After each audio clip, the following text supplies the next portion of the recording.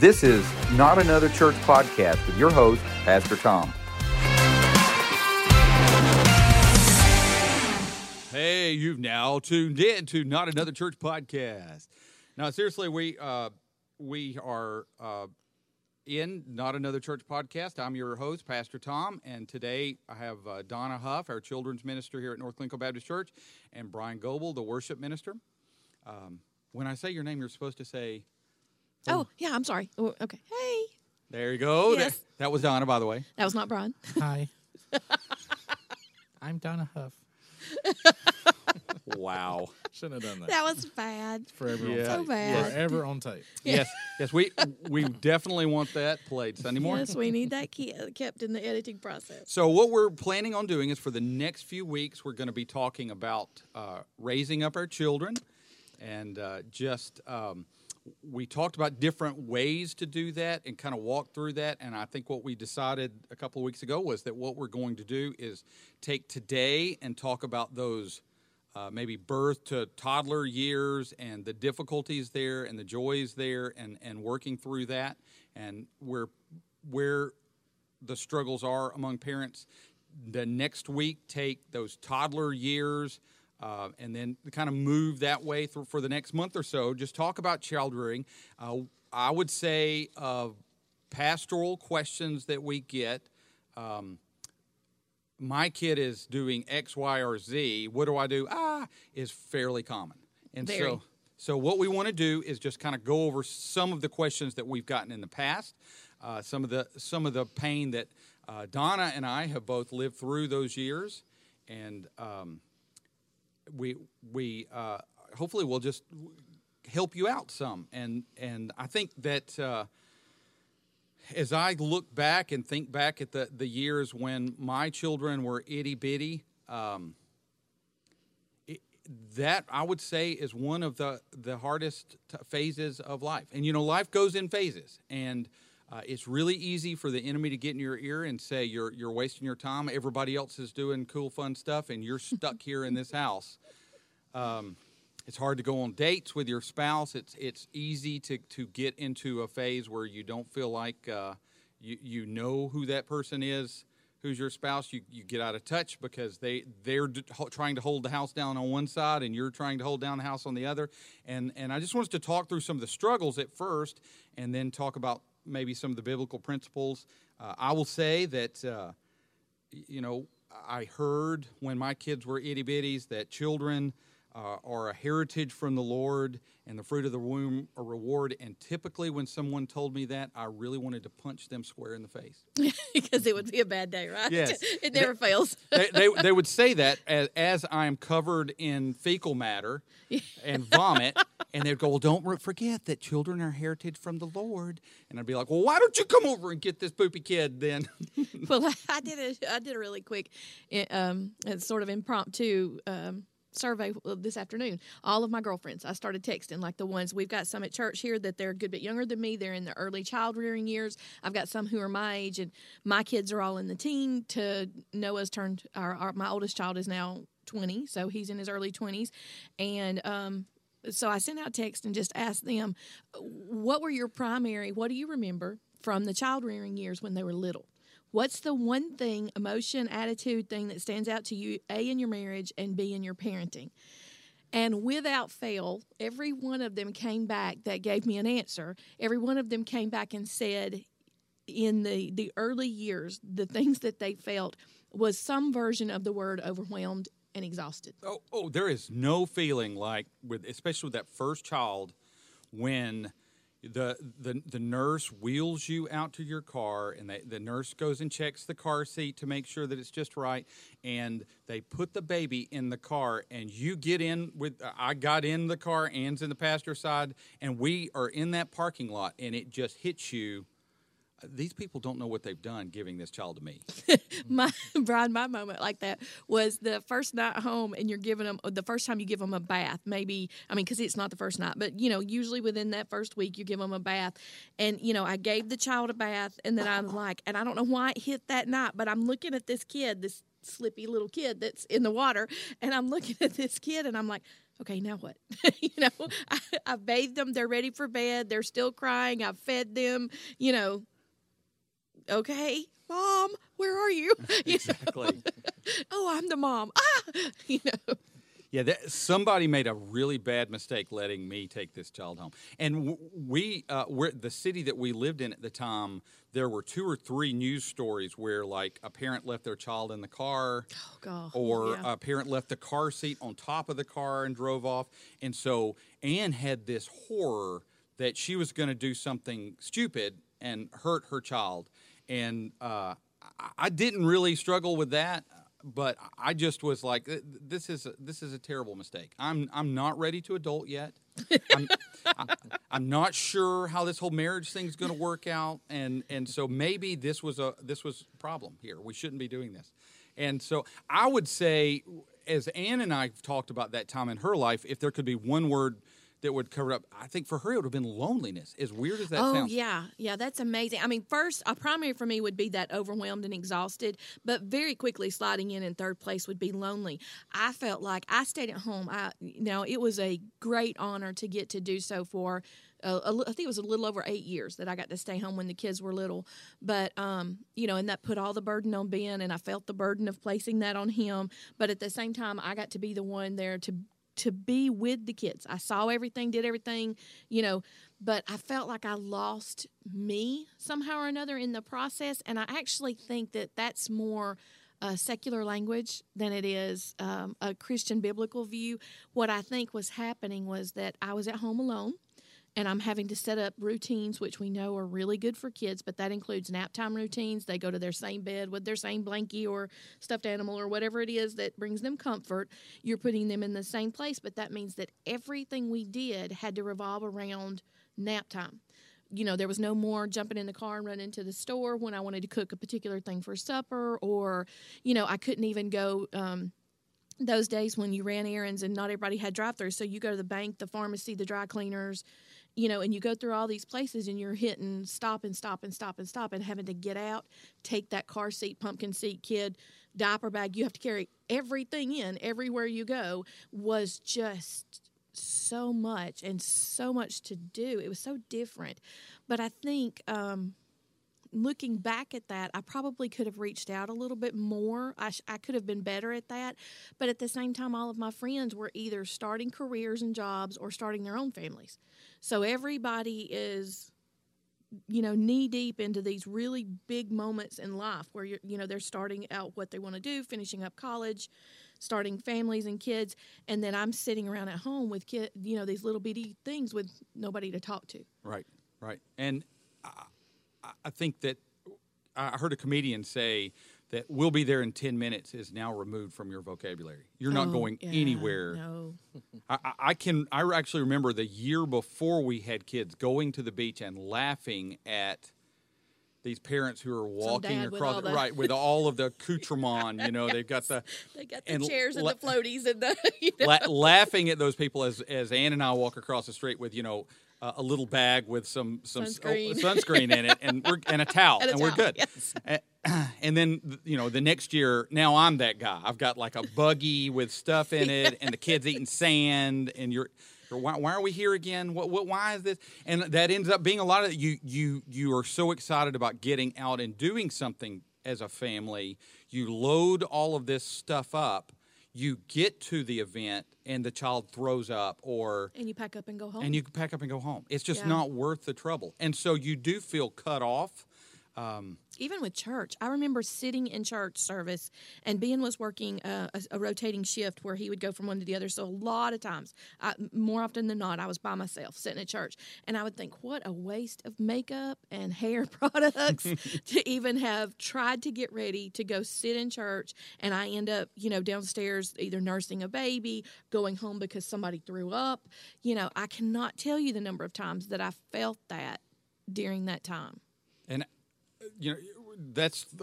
I had forgotten about the whole nursing thing of pulling over on the side of the road and hiding in bathrooms. In fact, that's the reason why when I found out that here at North Glencoe we had a lady that having to nurse her child in the bathroom, all of that reminded me of something. No, we're not going to do that. We're going to give people a place so that they can, at least in some kind of comfort, have that. And so. And on a side note, we do have a crying room, a room for nursing, a place that's hidden in the back corner in Kid City. We have tried to give some instructions how to get to it. But if you're ever here with us, please grab one of us and we'll be glad to show you. A subtle commercial. Well, but all of this that we've talked about and all of this that we're seeing when we're talking about overwhelming, exhausting, I think a lot of this has to do with that internal struggle that we go through because we're having to release the idea of us being the cool 20-somethings or, whatever age it is that you have that first child. I know that some have them very early, some a little bit later, but we have this idea that we're free to come and go. We're the cool, hip people that are, having fun on the weekends and having friends over and we're doing the stuff and going to the places and attending the concerts. And we have to let go of a lot of that. And that selflessness that is required to be a parent and to be a good, stable, loving parent is huge. And I don't think we talk about that before the baby comes enough because we're all so excited to have that pregnancy, that display of our love, for one another comes along and then they suck the life out of you in some ways. Now, you have the days where you look at them and that this is what God made me to do. This is what God made me to be. I get to be your mom.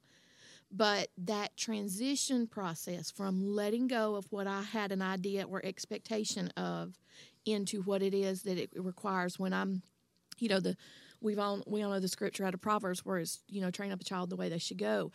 But the process of training up a child means 24/7. Yes, that's part of the exhaustion comes from the fact that it's never over.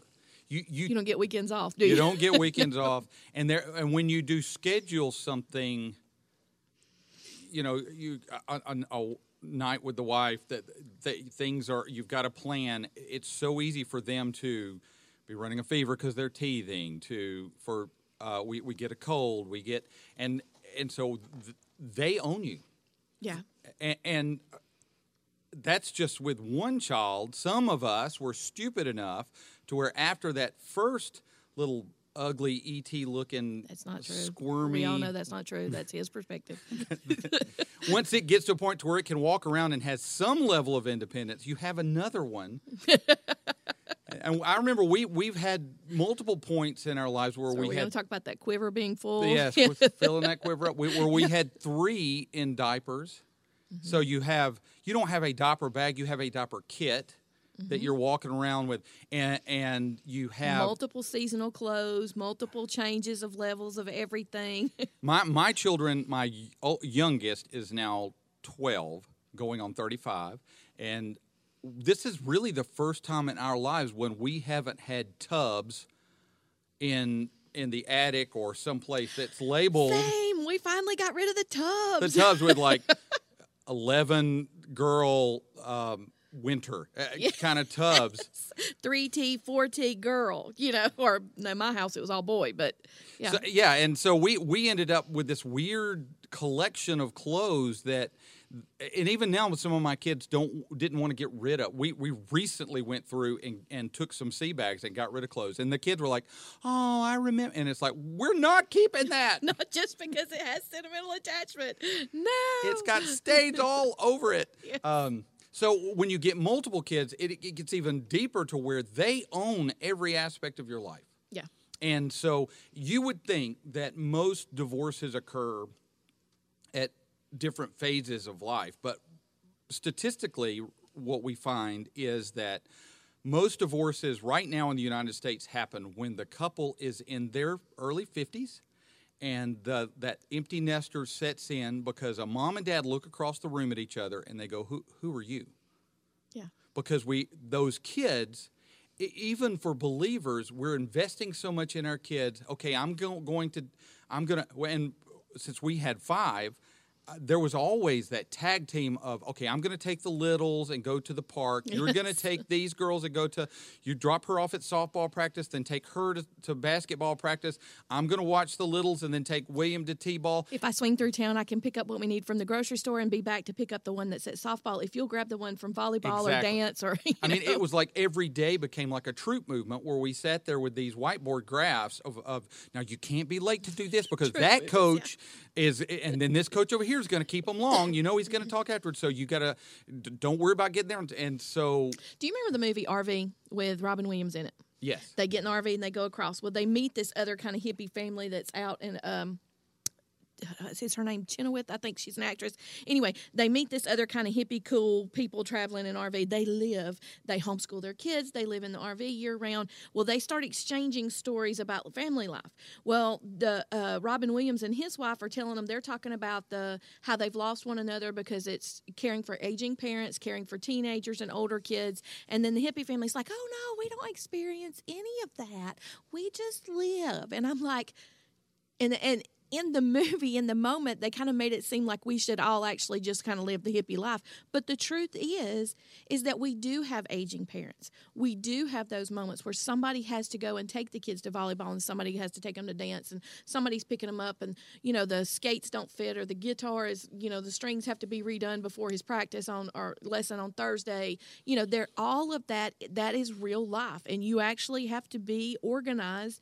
And for those who are not naturally organized, some of that is very hard. It pushes. There were parts of my life that I would prefer we just kind of wing it, and go by the seat of our pants. But in truth, it doesn't work. If you do that, then you don't. So that whole selfless parenting thing stretches every one of us in so many ways, because those who like their house especially clean. I was talking to some of my girlfriends a little earlier, and I'm stressed if my house is not clean, and I'm like, how do you have a clean house with kids?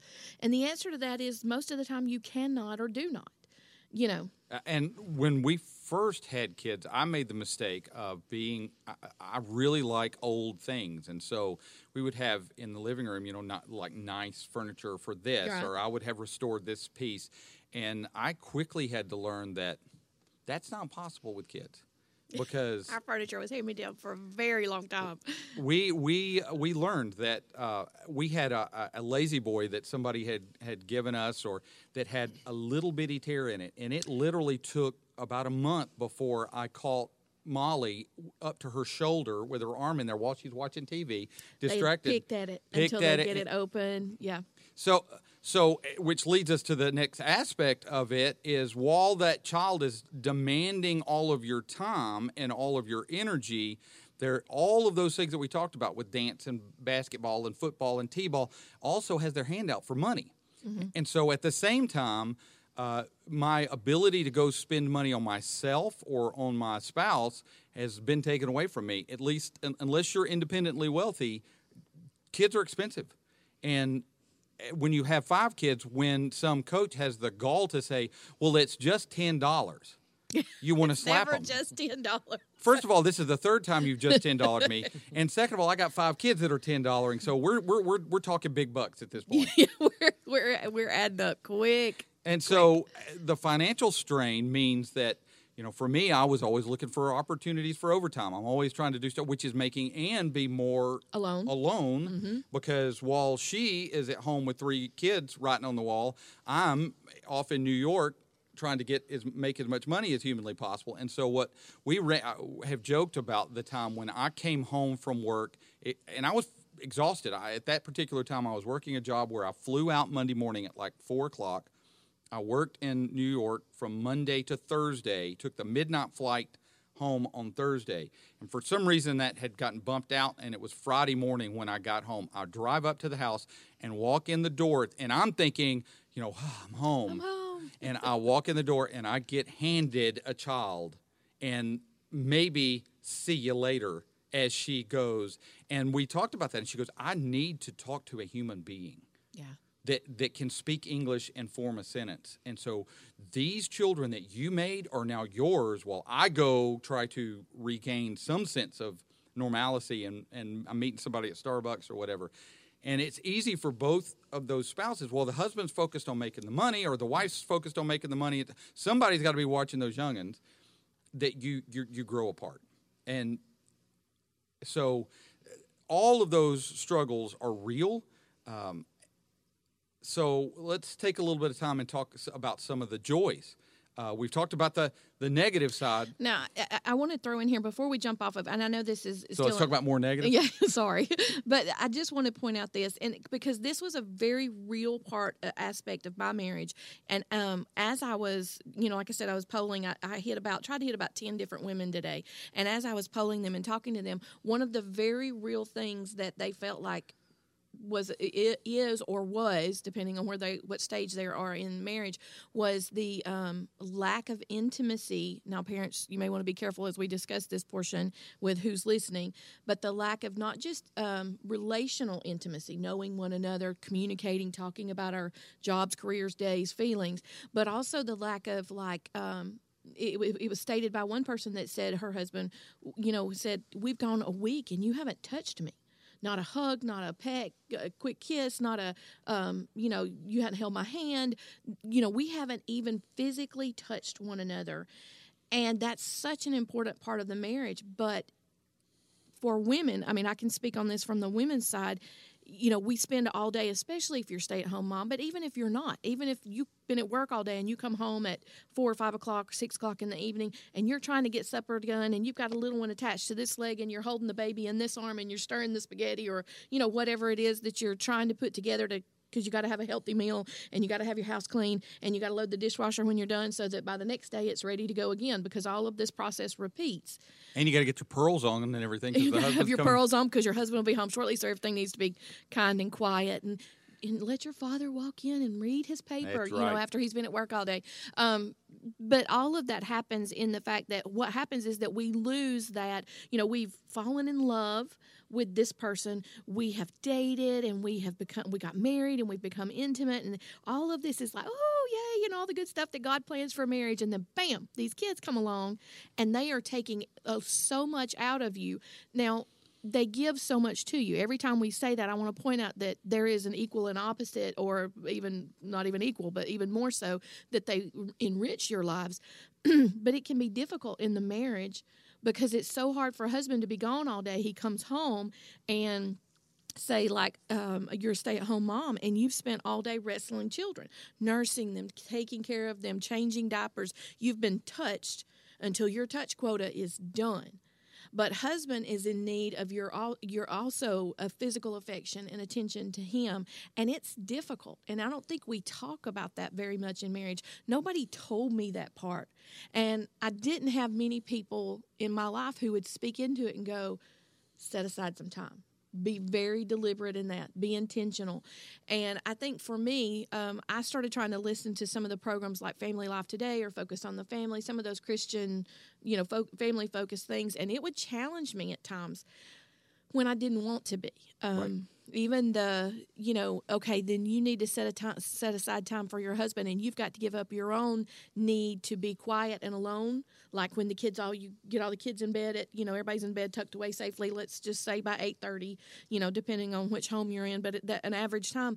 Then I want to sit quietly with nobody needing me. Nobody needs a drink, a sippy cup, a diaper, a snack, nothing. Nobody needs me, and I just wanted to sit there and just decompress. Well, that was when my husband needed me. And I remember hearing programs that would challenge you as a young mom to say, I will be deliberate in giving him my time and attention and affection. And God, I remember, that would just, he's giving me these kids, and now I got to give, and I have to just keep giving, and somebody else needs something all the time, And Ben was very good about giving me a chance to get away when he realized it. He didn't do it perfectly. But, that push and pull that's required from you when you've gone from, the Cinderella wedding and you're riding off in the carriage or the car and you have the honeymoon and everything's great, and a few years later you find yourself in that place where everybody needs something from you and there's no more you feel like in that, or at least from a woman's perspective. I have heard this from many people and friends over the years. I would say in marriage counseling that is the beginning of a lot of marriage issues, and ultimately it comes down to really if you're not communicating an easy way for feelings to be hurt, for misunderstandings to be in place, because you have these expectations where, like you said, the husband's at work and he's thinking, all right, so here's what's going to happen. I'm going to get home. I'm going to be the perfect husband. I'm going to help her get the kids in bed. By 8 o'clock, we're going to maybe watch a little TV and then throw some Barry White on. Candle. And then a little something happening here. Yes. Well, that's his expectation, and the wife's expectation is, these kids are about to drive me crazy. There's underwear hanging from the ceiling, and there's somebody colored on the wall. Right, there's somebody's ripped up some carpet. We've got mayhem, and when the husband gets home, those expectations crash. Or the mom has been at work all day too, and she went and picked the kid up from daycare and found out that their kid bit somebody, and those expectations of where needs are, if you're not communicating with each other and saying to each other, well, I was thinking maybe we might light a candle, and forgetting that, and we're going to talk about this in a few months as we talk about marriage, men and women, when it comes to that intimacy side, function very differently in that I heard somebody put it this way, that men are microwaves and women are crock pots. And so if I've had a rough day and I walk in the door and my wife says, hey, what do you think about throwing a little Barry White on here? I'm just like, bam, I'm on. I mean, that does not work that way with women. And that if she's had a bad day and her boss yelled at her, and like I said, the kid got in trouble when when she picked him up from daycare, or that day the kids have been hell on wheels,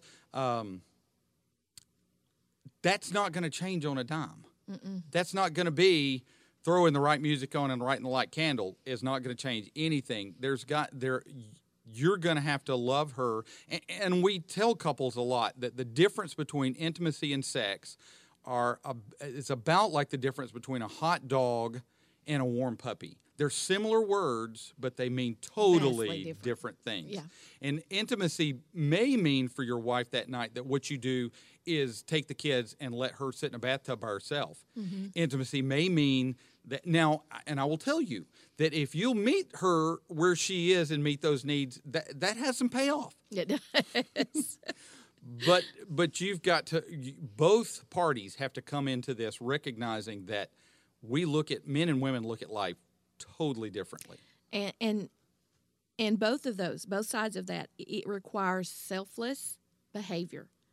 You have to start to learn to give your wife what she needs. A wife has to learn to give her husband what he needs, which means knowing your spouse, loving your spouse, seeing what it is that they most react to. I mean, I would recommend and think, I know it's been kind of overutilized, but the 5 love languages is a good place to start, just to get an idea of, okay, what speaks to my husband's heart, or what makes my wife feel like I love her. Now, it should not be the be-all and end-all of how you explore knowing your spouse. But I think it's a really good place to, kind of quick and easy. They have an online quick survey that you can, as far as I know, it's still there. You can do it and kind of plug in some answers and go, oh, yeah, okay, I see that. But it begins to open up your eyes to see how to love them selflessly. I had a conversation. One of my regular volunteers in the back has started a new relationship, and she is crazy head over heels in love. It's so sweet to watch it and see it happening in her life, and we're all thrilled to death for her. But as we're talking about the honeymoon period of a relationship, and you got all these married women here standing around her chit-chatting with her, and we're talking about that first year to 2 years, depending on how long it lasts for you, there's that honeymoon phase, and then it grows into something else. And she was like, I don't want that to end. And I was like, now wait a minute. Let's not forget and talk about the depth that comes when those two become one, and that love is better, deeper, and richer through having gone through problems, pain, disappointments, financial struggles, and coming out of each of those things together. That it's still he and I, and we are one, and we're out in a battle against the world.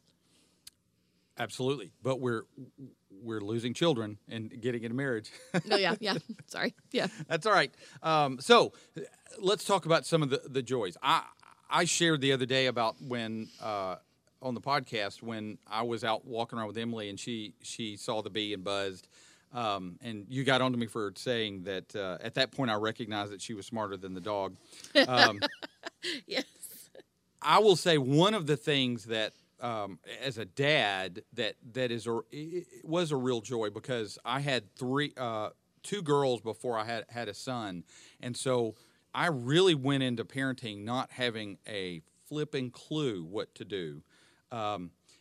It was all of those sweet moments where my kids looked at me for their sense of pride, and my kids did this thing where they would put on shows. Now, this is a girl thing, I know. We talked about this. Yes, we they never put on shows at my They house. would put on shows. They had Put on bunk shows at beds, your and house? No. they would hang sheets was up, on show. and they would argue, about One-man okay, show. whose turn it was to be the guy and the girl, and they would give us tickets. Like at 3:00 in the afternoon, we'd get tickets. Here's your ticket for the show tonight, and I'd be like, oh, goody, the show. So how long is the show? Kind of thing. Let's limit the show to less than an hour. Yes. But that look on their face of they wanted Ann and I to make them feel they were looking to us to get their sense of we're loved, we're appreciated, we're cared for. That is a rich, special feeling that I don't think I'd ever had before. That somebody looked to me, I've heard other people say it differently, but I there's 1,000 different titles that people have called me in my life. I'm Pastor Tom, I'm this, I'm that. There's only 5 people who have the right to call me daddy. Mm-hmm. And that is a cool thing that there's no describing it. That you're their defender, you feed them, and you are building them as who they are. I've even, which we aren't to this phase of life yet, when your kids get to be teenagers, they kind of turn back at you. And one of my kids was saying, they were upset because someone was saying that a skill that they had gotten from Ann or I, and this kid was like, it's not fair because I'd earned the right to do this. And I said, everything you have, you got from Ann or I, Yes. down to your genetic material. Yes. Yes. Well, it makes me think of listening, how important it is to listen to your children. And you're talking about them looking to you for that affirmation. And we will probably revisit this verse in so many ways over the next few podcasts. But that training up your child, that is training them in every way. You're training them how to cope with hard emotions. You're training them how to cope when life is painful and disappointments. And that starts when they're tiny and they don't get the toy they want or the candy that they want, or they're tired and whiny, and you don't give in to that. You make them nap. You don't let them decide about when they're going to nap or not when you know they're exhausted, because you're the parent and you see the bigger picture. The children don't know when they're tiny like that, but listening to them, learning their behavior. I remember, when the kids start the babbling and I could tell you what they're saying, they could babble away, and I could give a whole sentence or two. I'm like, well, they want their sippy cup with apple juice in it from the refrigerator that mommy put it in earlier. And I remember, there would be other people who are not with them all the time would be like, what part of that? I didn't understand any of it. But that comes from that time, that investing of your time, and that you're training them in every way, and you're teaching them that they can look to you, that when they're struggling, they start learning that as a baby. And we think that we know of adoptions that have happened, when children are 2 or 3 years old, and we tend to think that, well, that young, they don't have any trouble from that. But there's still trauma in that there's child's lots of life. From those very early years when they cried and nobody answered, from the times but that training up of a child starts from birth with them, and even in the womb. But we know that moment they're set in your arms, then everything that they need, you provide for, care for, you're there, you love them. I'm not saying there's not a time to let them cry and go get a shower.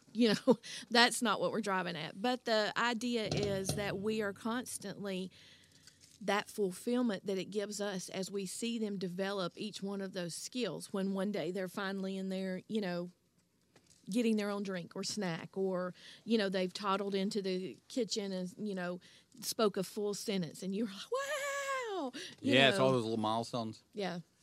And I will say that one of the coolest things that we also experienced was how different they are, and how quickly, From the same parents. yeah, how quickly that little personality comes out. I've joked that Emily, my oldest, who's 23 now, she was very very much so a people pleaser. She was very much so. She's 23, and I guarantee you that I can look across the room and make her cry. Yeah. That's just who she was. Well, we had Molly, my second child, and Molly, if I go across the room and give her a dirty look, she's going to give me a dirty look back. She's your child, isn't she? She's going to bow back. And I remember her being non-communicative. She was little bitty, and I'm like, hey, this is a different beast that we got here. Yeah. How did I have such different people, and they're from the same parents in the same home? You know. Yes, I mean each one of our kids was so different and so quickly, and that's really neat to see them develop their own personalities, their own likes and dislikes. Now, when they got a little bit older and those likes and dislikes clashed with each other, that wasn't as neat. Siblings siblings will fight. I'm just telling you, that's going to happen. We'll talk more about that as we get into toddlerhood. Yes. But when they're little bitty, even when they're teeny tiny, you get to see their personalities and the way that they come across, their likes and dislikes, and that is really the cool. awe in a face of a child over the tiniest little things, a frog, a flower. You know, when you take them outside and, you know, you go to the zoo. Like I remember going to the zoo, and I hadn't been since I was a child, and I go back in and I was with my kids, and they're like, wow. And just that, I mean, that my cup runneth over really fits in those moments when you begin to see them experience the world and see the beauty of it and the good things and the creativity of our Savior, and just to watch them enjoy each of those moments. I mean, you know, we try to carry the kids from the church, and we go into the little parakeet enclosure in our Birmingham Zoo, which is the closest zoo for us, good sized zoo, and you go in the parakeet enclosure and you buy little cups of the food for the parakeets, and the little kids, every time they go in there to see the colors of the birds, and then the birds to land on them and to take the water, and then of course there's inevitably sometimes there's a kid that gets the bathroom used on them by the bird, but it's so fun and it's so funny, and to go in and watch them, and it's the craziest thing, but to see them just living and enjoying life and enjoying the creation that God made for them. The times when Ann would let the kids go out and play in the rain, or I remember we had a snow when we lived in North Carolina, and all of the kids were bigger except Ruthie. And so all the kids are out playing in the snow and doing stuff, and Ruthie was at the door. Yeah, there's always the little one. The little one, she's crying. In fact, we have my parents in their house have a picture of Ruthie boo-hooing because we wouldn't let her out. Well, we finally did let her out, and about 30 seconds after she's out, she's crying to go back in because it's cold. But for a little bit of time, as she's trying to catch snowflakes, because this is like such a, what is this? When you don't stop them from playing in the mud. Yes. You know, when you let them go out and you hand them, you know, here, take an old plastic cup and a tin pan or something and go make mud pies, you know. And you watch them get out and get to do those fun things, you know. It's an amazing thing as a parent, you know. And when you see you or your spouse in them, you see, you know, like he's got my nose or my granddaddy's hair, or, you know, whatever it is, when you're looking at that child and seeing all of these things that are just passed down, and how amazing that is as they're watching that, and they, you know, you look at each one of them, and, you know, this one has so-and-so's eyes, and this one has so-and-so's hair, and this one has my grandmother's personality in some way, like they're the live wire of the group, or, you know, whatever it may be. And it's I mean, it's an amazing moment. There are a lot of those. Few things in my life that have been better discipleship tools used by the Holy Spirit than my own children, in that I can not only can I see my nose and eyebrows, I can see my own sin tendencies. And I know there's been a meme that's floated around this like that, but I can remember having this conversation. As I said, Molly was my spunky child of the two oldest, And we had, for the 55th time, Molly had gone up and smacked Emily in the face and then said, sorry. And so I'm sitting down with her, and I'm like, child, you cannot just do what you want to do, turn around and say, I'm sorry, and think that it's okay. You can't do that. And immediately the Holy Spirit kind of thumped me in the back of the head and said, really, Biggin? So how long have you struggled with anger? How long have you struggled with lust? How long have you... And I literally had to walk away because it was just like a wave of conviction hit me of, well, that's how you've lived your Christian life for the last 30 years there, big shooter. So seeing my own attitudes, my own... in fact, I would say that one of the most annoying things that my kids do is act like me. You fight most with the parent you're most like. And recognizing that, and I one of my children I know is tired of hearing, I know what you're thinking. I can read your mind because you have the same mind I do. So right now you're thinking, you wish I would shut up and stop talking to you? Yes. One of my kids. One of my three is his mother made over in a lot of ways, and Ben has his own set of jokes about that, but I can look at him and I go, there is no one in this house that understands you better at this moment than me, but you're going to shut up and you're going to do what you've been told, But, and you bring up a good point here. It kind of leads us to the point of discipleship. And I want to throw out here some practical things for parents as you're discipling. It starts when they're little. You're training them in every way from the time that they are little. Just the fact that you go to church. They understand that you're part of a body, you're part of a membership, and that you're going to hear God's word talked about, you're going to sing his praises, you're going to collectively pray together. Those are discipleship moments. And then we have this visual image that during the week when I'm discipling my kids, we're all going to sit around the table, everybody's going to be well behaved, and we're going to read God's word, and we're going to be somber and take it seriously, which we are. But sometimes when the kids are little, that means that, they're turning flips on the couch. It may mean that you're reading what you've read for your devotion that day or for your study. You're just reading it out loud. It may mean one of the best places that, and I've said it before in some of our previous things, the car. You've got a captive audience. You turn the radio off and you take a few minutes, just talk. And it may be, this helps.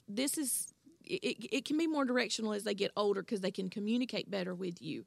But if you're listening to praise music versus listening to, there's some stuff out there that, we all know we don't need to listen to. The messages of some of the music that's outside of what we call Christian music, maybe even some of the Christian music, we have to be careful. But your kids are watching your example in every way in what you do. How you emotionally cope with someone you disagree with in the church. How you deal with someone that, maybe gets under your skin a little bit or is an irritant. Your kids are watching that from the time you're very little because you get in the car and you immediately start with your spouse telling them, well, so-and-so said such and such and blah, blah, blah, blah, blah.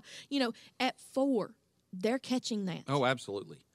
And I think before we move on, I think it's important to start that habit, that rhythm of bringing your kids to church, involving them in church early, because you're teaching them what's important. And one of the things that I see more and more prevalent is that parents allow athletics and activities to we're just going to miss this Sunday.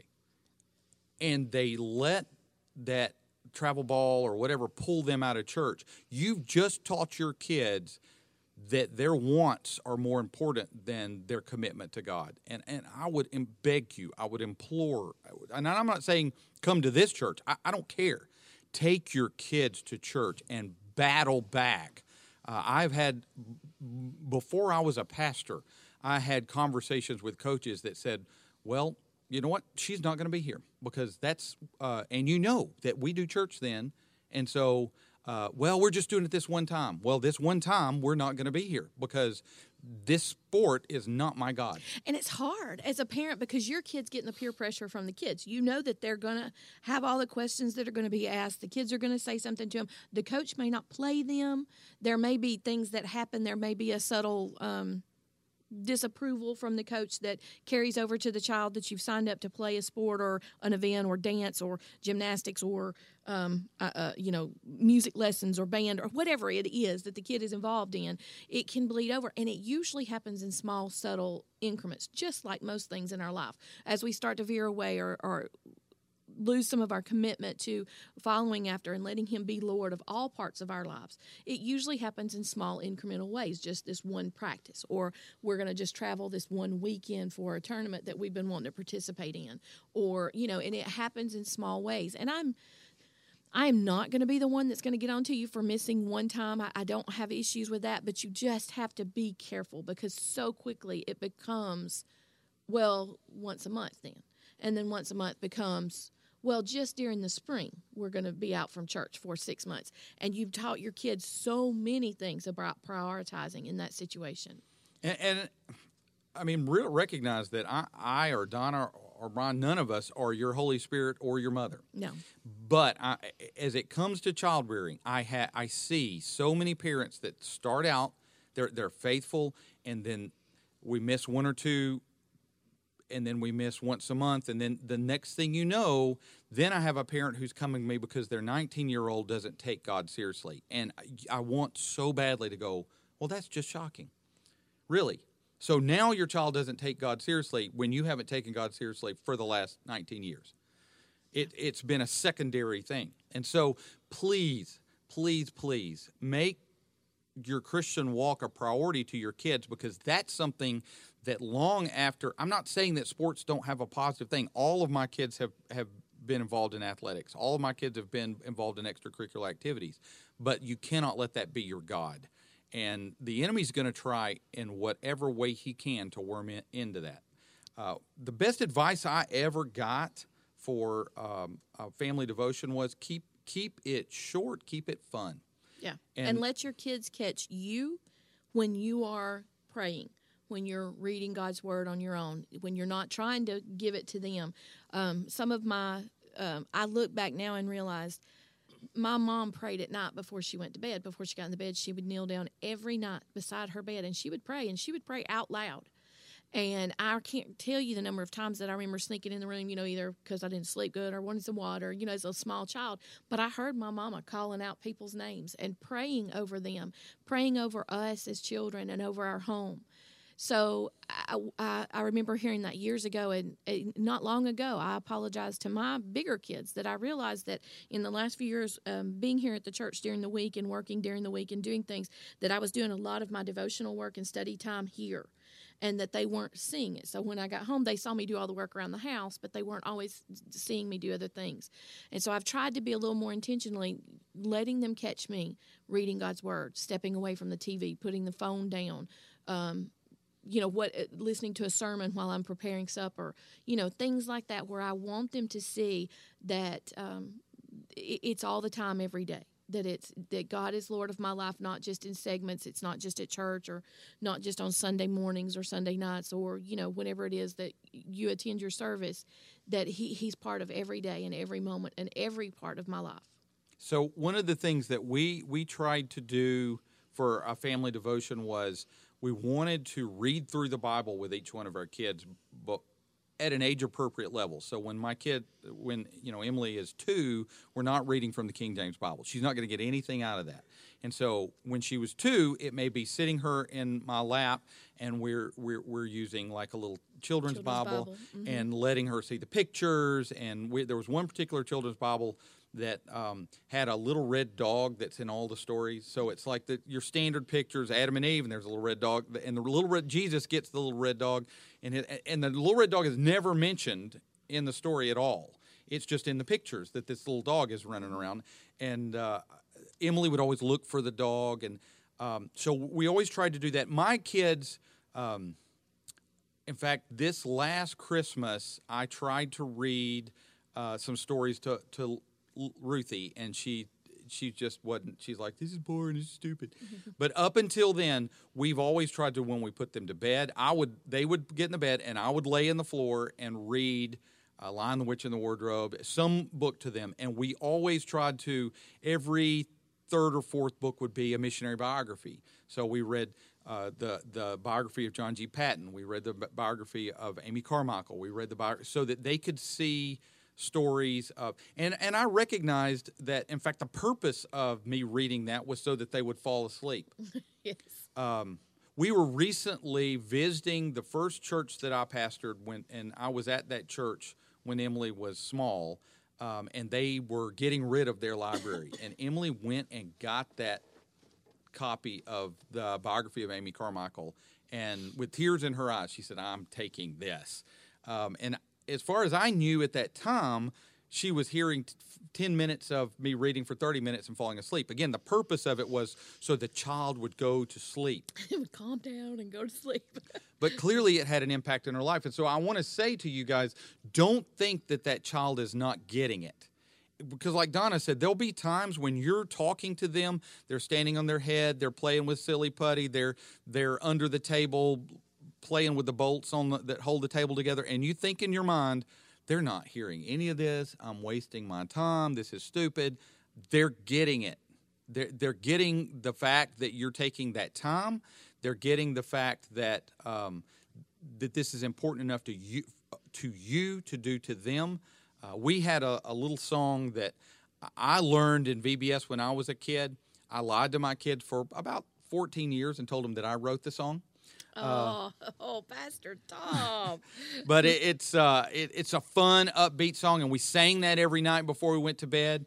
And so we tried to make it fun. I never wanted to be the parent that said, "Everybody, shut up, sit down. We're gonna talk about God."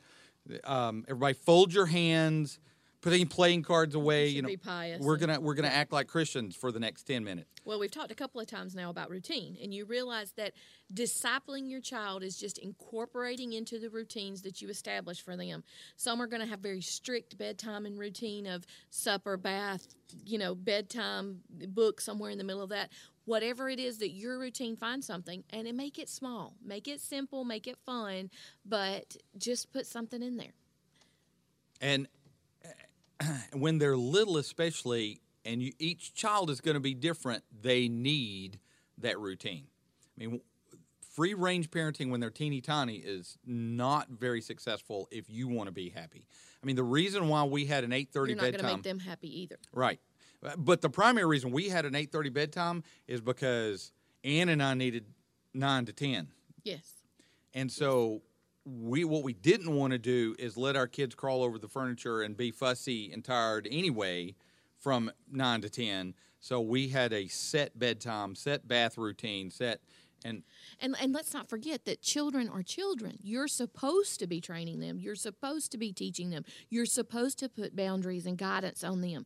When they're very tiny, that's going to be, you're going to even help in the selection of friends. Now, as they hit those preschool years and you're wanting them to grow up and build some independence, you're going to let them make some choices, like what their snack is, what their clothes are. You may have 2 outfits that you approve and you let them pick one. You give them some control, give them some independence. But, as they're growing up, all of these things require your hand on them.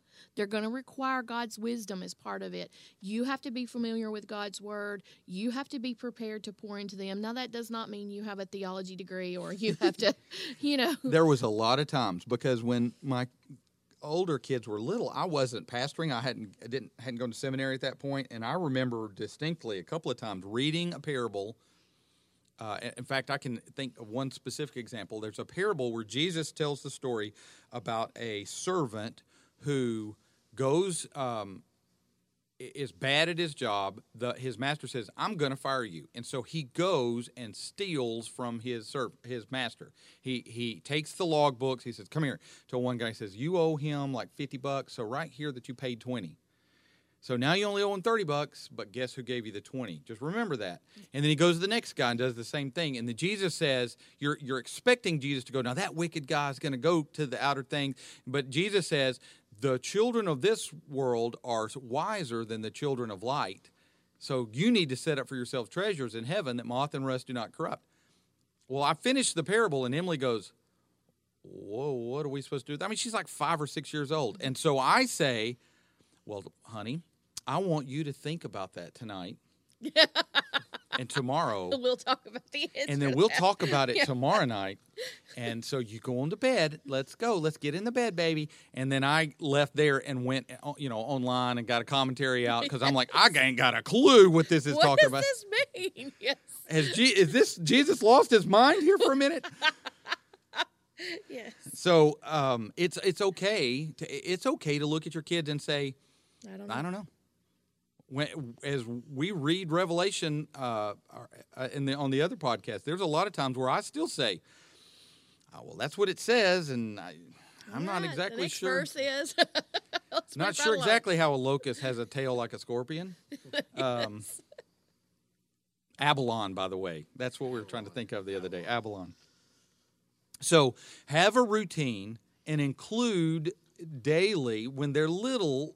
And again, it doesn't have to be. You're not whiteboarding, arcing out the book of Romans here. No. And I think that sometimes Christians are so overwhelmed by, I want to do it right, that they don't do anything. And a lot of times I see, especially in women, and I don't know if it's as prevalent in men, but we want to do it perfectly or we don't do anything at all. That, as moms, I want to be the perfect mom. I want to be adequate. I want to make sure they have everything they need and they're clean and the house is clean and we're all there and we've got to be on time and we've got to have everything together. And if I forgot a diaper at home, then, I feel like I failed. Those little things, But if you make it through today and you never once mention the name of Jesus and you don't get Bible verses in today, do not feel yourself a failure. You know what? Go to bed, get a good night's rest, and get up tomorrow and try again. And recognize that you're going to have days that you're gonna, at the end of the day, go, I can't do this. It's overwhelming. It feels crushing. And then there are going to be days that are great, and they're going to be.